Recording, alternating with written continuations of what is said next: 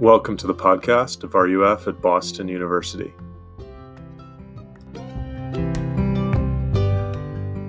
What did you want to be when you were a kid when somebody asked you, what do you want to be when you grow up? Veterinarian. Yeah, a couple. Rhiannon. A teacher and a mom. Awesome. POTUS. Jimmy, going for the top. Going for the top. POTUS, yes. Well, it's interesting to me when you think about that question, which I have a 2.5-year-old, I posed that question to him. I said, what do you want to be, Ward? And if you kind of dissect that question, it's what do you want to be? It's an identity question, right? It's not, what kind of friends do you want to have when you grow up? What mark do you want to leave on society? It's who do you want to be, or what do you want to be when you grow up? It always implies your career, your vocation, your work, and it implies so many steps in between to get there. This semester, we are going to talk about work, and we're going to talk about rest, two things that often get set at a dichotomy, a dualism between the two, right? What is the phrase? Have a social life, have good grades, or sleep. Choose what? Is it two? Choose one? Yeah, right? You can't have it all, is what we all have come to realize. I think our seniors would attest to that. You can't have it all. This has everything to do with so many minutes and moments in our lives. And it's good to think theologically or just from the Bible to hear what God has to say about these topics. Work is such a big deal, in case you haven't noticed. And when I say work, by the way, I'm including kind of all of it, right? Your internships, your Starbucks job, your studies, of course, right now. That's your main work as a student. It's such a big deal that people equate it with an addiction, right? I mean, you can get such a high off of achievement that you can be called a workaholic. You know, it's just like better than any drug. You're a workaholic. You're addicted to work. And actually, recently, someone started describing it as a religion. He calls it workism. Derek Thompson in The Atlantic describes workism as when work becomes a kind of religion, promising identity, transcendence, and community.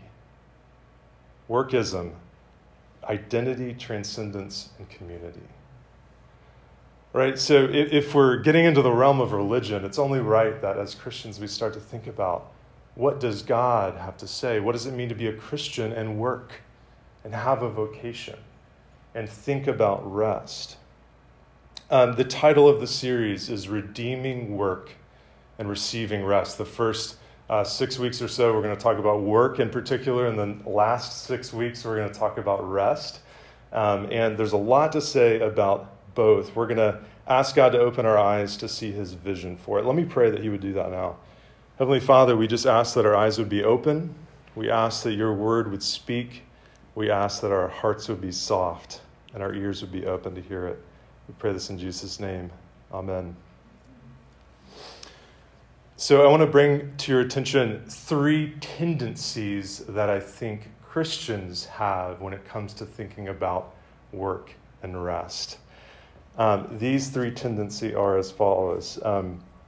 A dualism or dualistic tendency. Now let me explain what I mean by that. When we think of spiritual things or religious things, we kind of relegate it to the private sphere, don't we? It's kind of compartmentalized to maybe what you do on a Sunday or what you do in private or your own thoughts or beliefs. And then everything else we kind of call, well, that's everything else. That's earthly things, right? It's what you do for your day job. It's the stuff you watch on TV. It's how many hours of sleep that you get. But we often have this dualism where we separate these two things. right? Now, maybe you saw the name of this series and you saw that we were going to talk about work and rest, and maybe you immediately brought to mind some work that you have to do, maybe tonight some CS homework, and it's like, okay, is Nathan going to give me some sort of cheat, quick way to get your CS homework done? No, the Bible does not have it. I'm sorry. That's not what I'm suggesting the Bible is going to say or God has to say. But I am suggesting that it has a lot to say about what's going on in your heart and your mind as you walk to the library, open up your books, and study and do your work. It has a lot to say about your heart and your soul when it comes to your work, why you do it, and especially for whom you do it. So that's this dualistic tendency. We separate earthly things, which would include work and rest, and spiritual things, and ne'er the twain shall they meet, right? So we're going to break up that dualism this semester. The second thing is what I'm calling an assimilation tendency. Because of the dualism that's at play when we think about Christianity or religious things, we often think it doesn't have anything to do with my vocational goals, my studies, etc., etc. When it comes to being a Christian and being kind of in the workplace, in the classroom, going about your daily life, because you've separated your faith from your work, you end up having a vacuum. There's a void of authority and there's a void of leadership. So what do? Where do you go to give you advice for what career path you should take? Where do you go to understand the problem, the solution to an ethical dilemma that you might face in the workplace? Well, some authority is going to tell you that. They're going to guide you. And often it's kind of whatever works, whatever is around us. Maybe it's our parent or a self-help book, or just whatever the person next to you is doing. We kind of assimilate into the flow of our culture. It's easier to kind of just float along.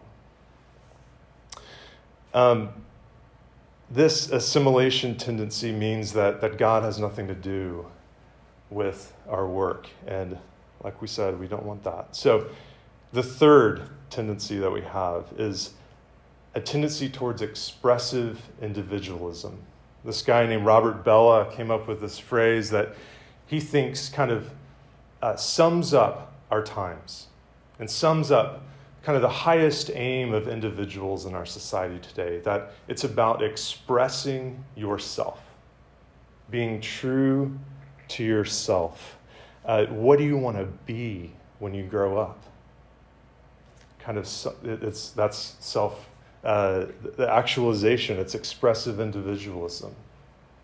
And it's focused on yourself. And of course, you eventually think about your community and what that means to the world, but it starts with, and it even ends with, yourself. And there's a real trap there. In a time in my life, I was unemployed after the Great Recession of 2008. And there was about 6 months where I had no job. And it was a humiliating time in my life. I had to show up and collect the unemployment checks. Nobody ever wants to do that. I hope no one ever has to do that. But this question was just blazing in my mind. What do I want to be? What do I want to do? And when I looked inside myself, there was just chaos. I had no idea. I was a puddle of confusion. I was a mess. But freedom came when I started to care a little less gradually about what I wanted and turn to Scripture and turn to God in prayer and ask Him, God, what do you want me to do? How should I spend my life, which is ahead of me? How do you describe water to a fish? Have you ever thought about that? How do you describe to someone who's just swimming in this ocean, but they don't even know what an ocean is, without being cruel and taking them out when they're flopping around? They're like, oh, okay, so this is different. You can't. It's really hard to.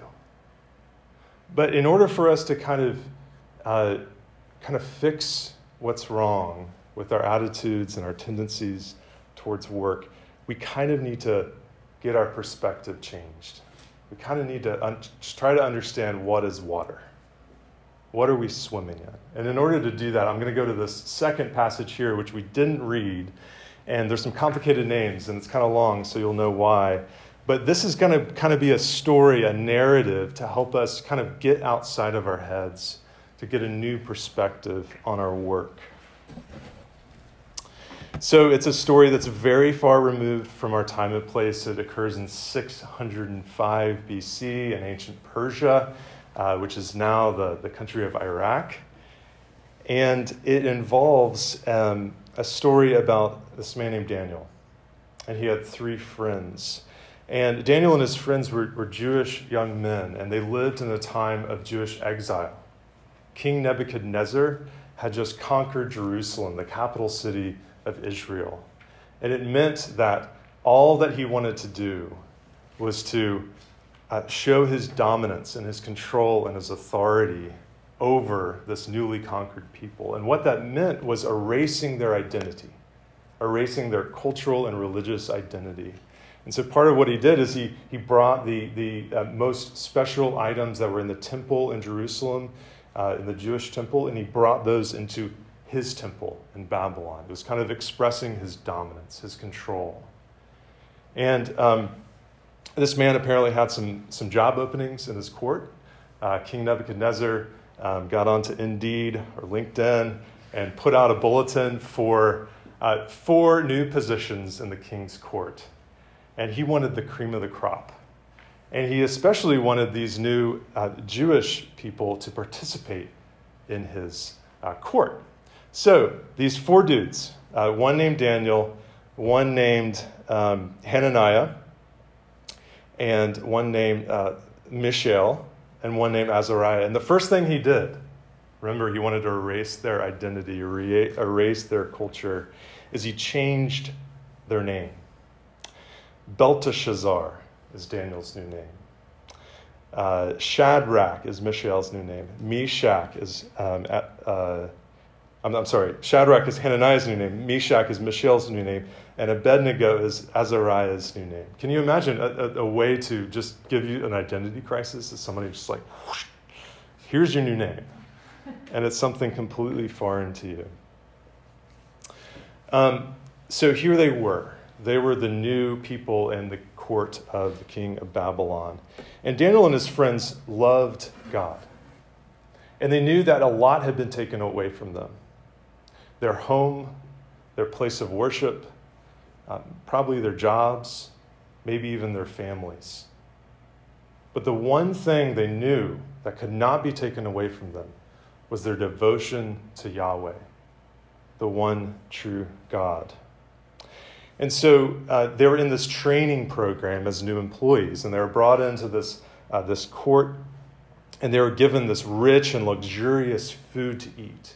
And all the new employees of the court were given this wine, this meat, these grains, and these fruit.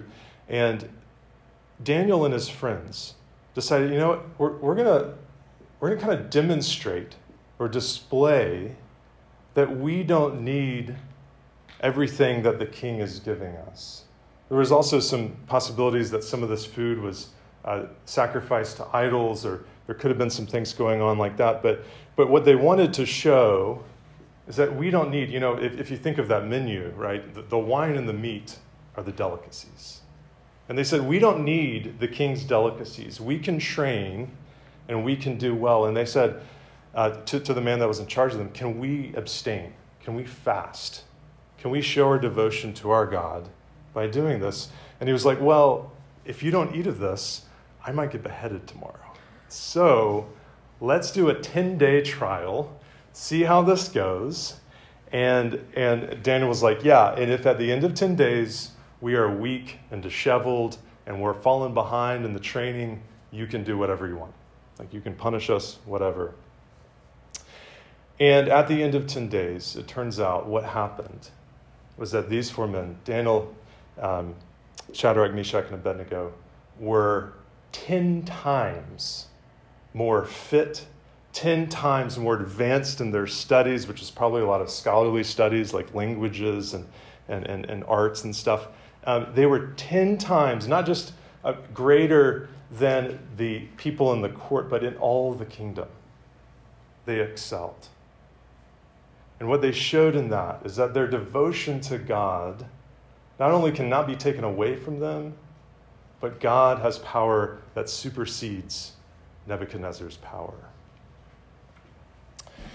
There are about 3 things that I think we learn from this story, and I want to relate it back to these tendencies I talked about earlier. You see, Daniel and his friends didn't have a dualistic view of their faith. The very things that they ate, the things that they said, the things that they did in their vocation, it mattered to God. And so they lived their lives in a way that wasn't dualistic. Their daily lives mattered to him. Secondly, instead of assimilating, right, all that King Nebuchadnezzar wanted was for them to forget who they were, forget their identity, forget that they were Jews, and become like the Babylonians. Instead of assimilating, they went against the flow of culture. And they said their loyalty to God is what matters most. But more so, instead of this expressive individualism kind of going at it on their own, they were in solidarity. I mean, these guys, I don't know if they even knew each other before, but by the end of this, that 10-day fast, I bet they were brothers, bonded. They were in solidarity with each other in their faith, right? Their obedience to God, they weren't in competition with one another, but they're in solidarity and unity with one another. So, I want to bring this back to the 21st century. What does this mean? The vision, as we kind of introduce our semester, the vision that God has for thinking about our work and rest is a holistic one. It's a holistic one. It's integrated as opposed to dualistic. Your faith matters to your work, and your work matters to your faith. God knows that you need meaning in your work. He knows that we can't go about our work. And a lot of people work in really hard areas of society. And if they don't have purpose, if they don't have meaning, they'll burn out immediately. But what sin does is it disintegrates us. Right? Our faith and work are just completely 2 different things, and we can't think about them together. Just like Daniel and his friends, they were wholly devoted to God, and that meant they didn't assimilate to culture. Our verse in Colossians says, as Paul kind of exhorts the people, he says, do not work for others. Do not be a people pleaser, but work to the Lord Christ. I mean, that's a radical shift in mentality. Don't go and do your studies for your professor, for your friends, for your parents, even for yourself. Go and do them for God.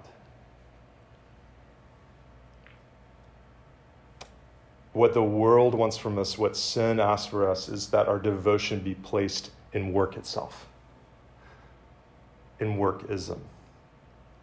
And no matter how far we go in our careers, it will always disappoint. Because work is not God and cannot be God for us. Only God can be God.